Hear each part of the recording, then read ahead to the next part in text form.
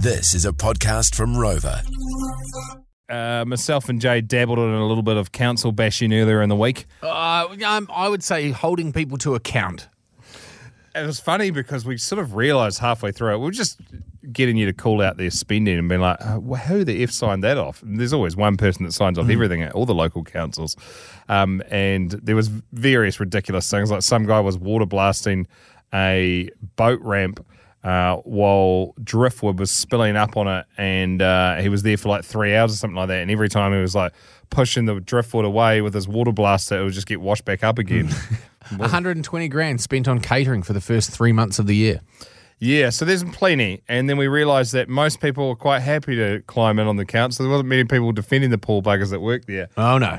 Anyway, in the local Carterton paper, there is an ad, and it's Vote 2022 for the local elections. And nominations for this one are open July 15. Obviously, we're not based out of Carterton, but I thought this might potentially, for the people that were listening, being like, I can do a bloody better job than those Muppets.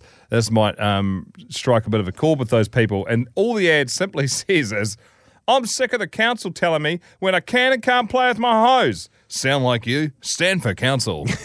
Great ad. It's straight to the point. Right down the barrel. No mucking around. I think there's almost a weird way in which we hand ourselves over to these entities which are in charge of running the places in which we live. Like it used to be, if you went all the way back, the person that was in charge of running your cave was probably the strongest, was the best with a bow and arrow, and could bring down a woolly mammoth. Now we've just picked somebody that just wants to have some form of power, probably got, picked on at school and now wants to wield that over people, has zero financial literacy and has never ever done anything other than think about riding an e-bike. So therefore, everything that they come up with is absolutely poked. Sweeping generalisations from Jay. Hey, They're my favourite. If you look around the country, probably not wrong. Yeah, I guess all the super successful people were too busy being rich than running for local council. It's sort of something you do after you'd figure out that being rich isn't as awesome as what everyone thinks it is and has been aspiring to. You do that, then you go, what else could I do?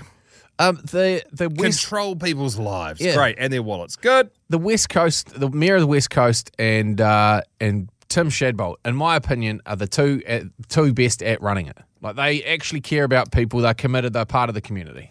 Yeah, I think the old Shaddy thing's bloody dividing people in the deep south at the moment. Everyone seems to be climbing in on him at the moment. That's from the very little I've read in the papers. They're beginning a little bit long tooth. And the bloke that used to run Gizzy as well, I think the Mayor of Gisborne, was it Meng Foon?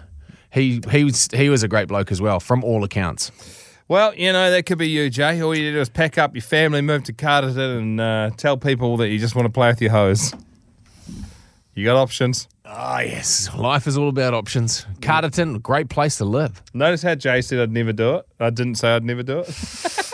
I'm not saying that I wouldn't ever do it, because I care. Just any friend of mine that's ever gone through the process has just said that it's so punishing. You get in there and there's just a whole bunch of dead wood that you can't get past, which is why the Tauranga District Council is under statutory management at the moment, because it's full of mugs. Here we go. Don't get me started. It's a Friday. I'm looking forward to a long weekend. Let's go. Can we run just quickly a sweepstake on how many days Jay will be able to be back in Tauranga over the Christmas break before he gets kneecapped by a disgruntled council member? As Mahatma Gandhi famously said, Jay and Dunk is for the boys.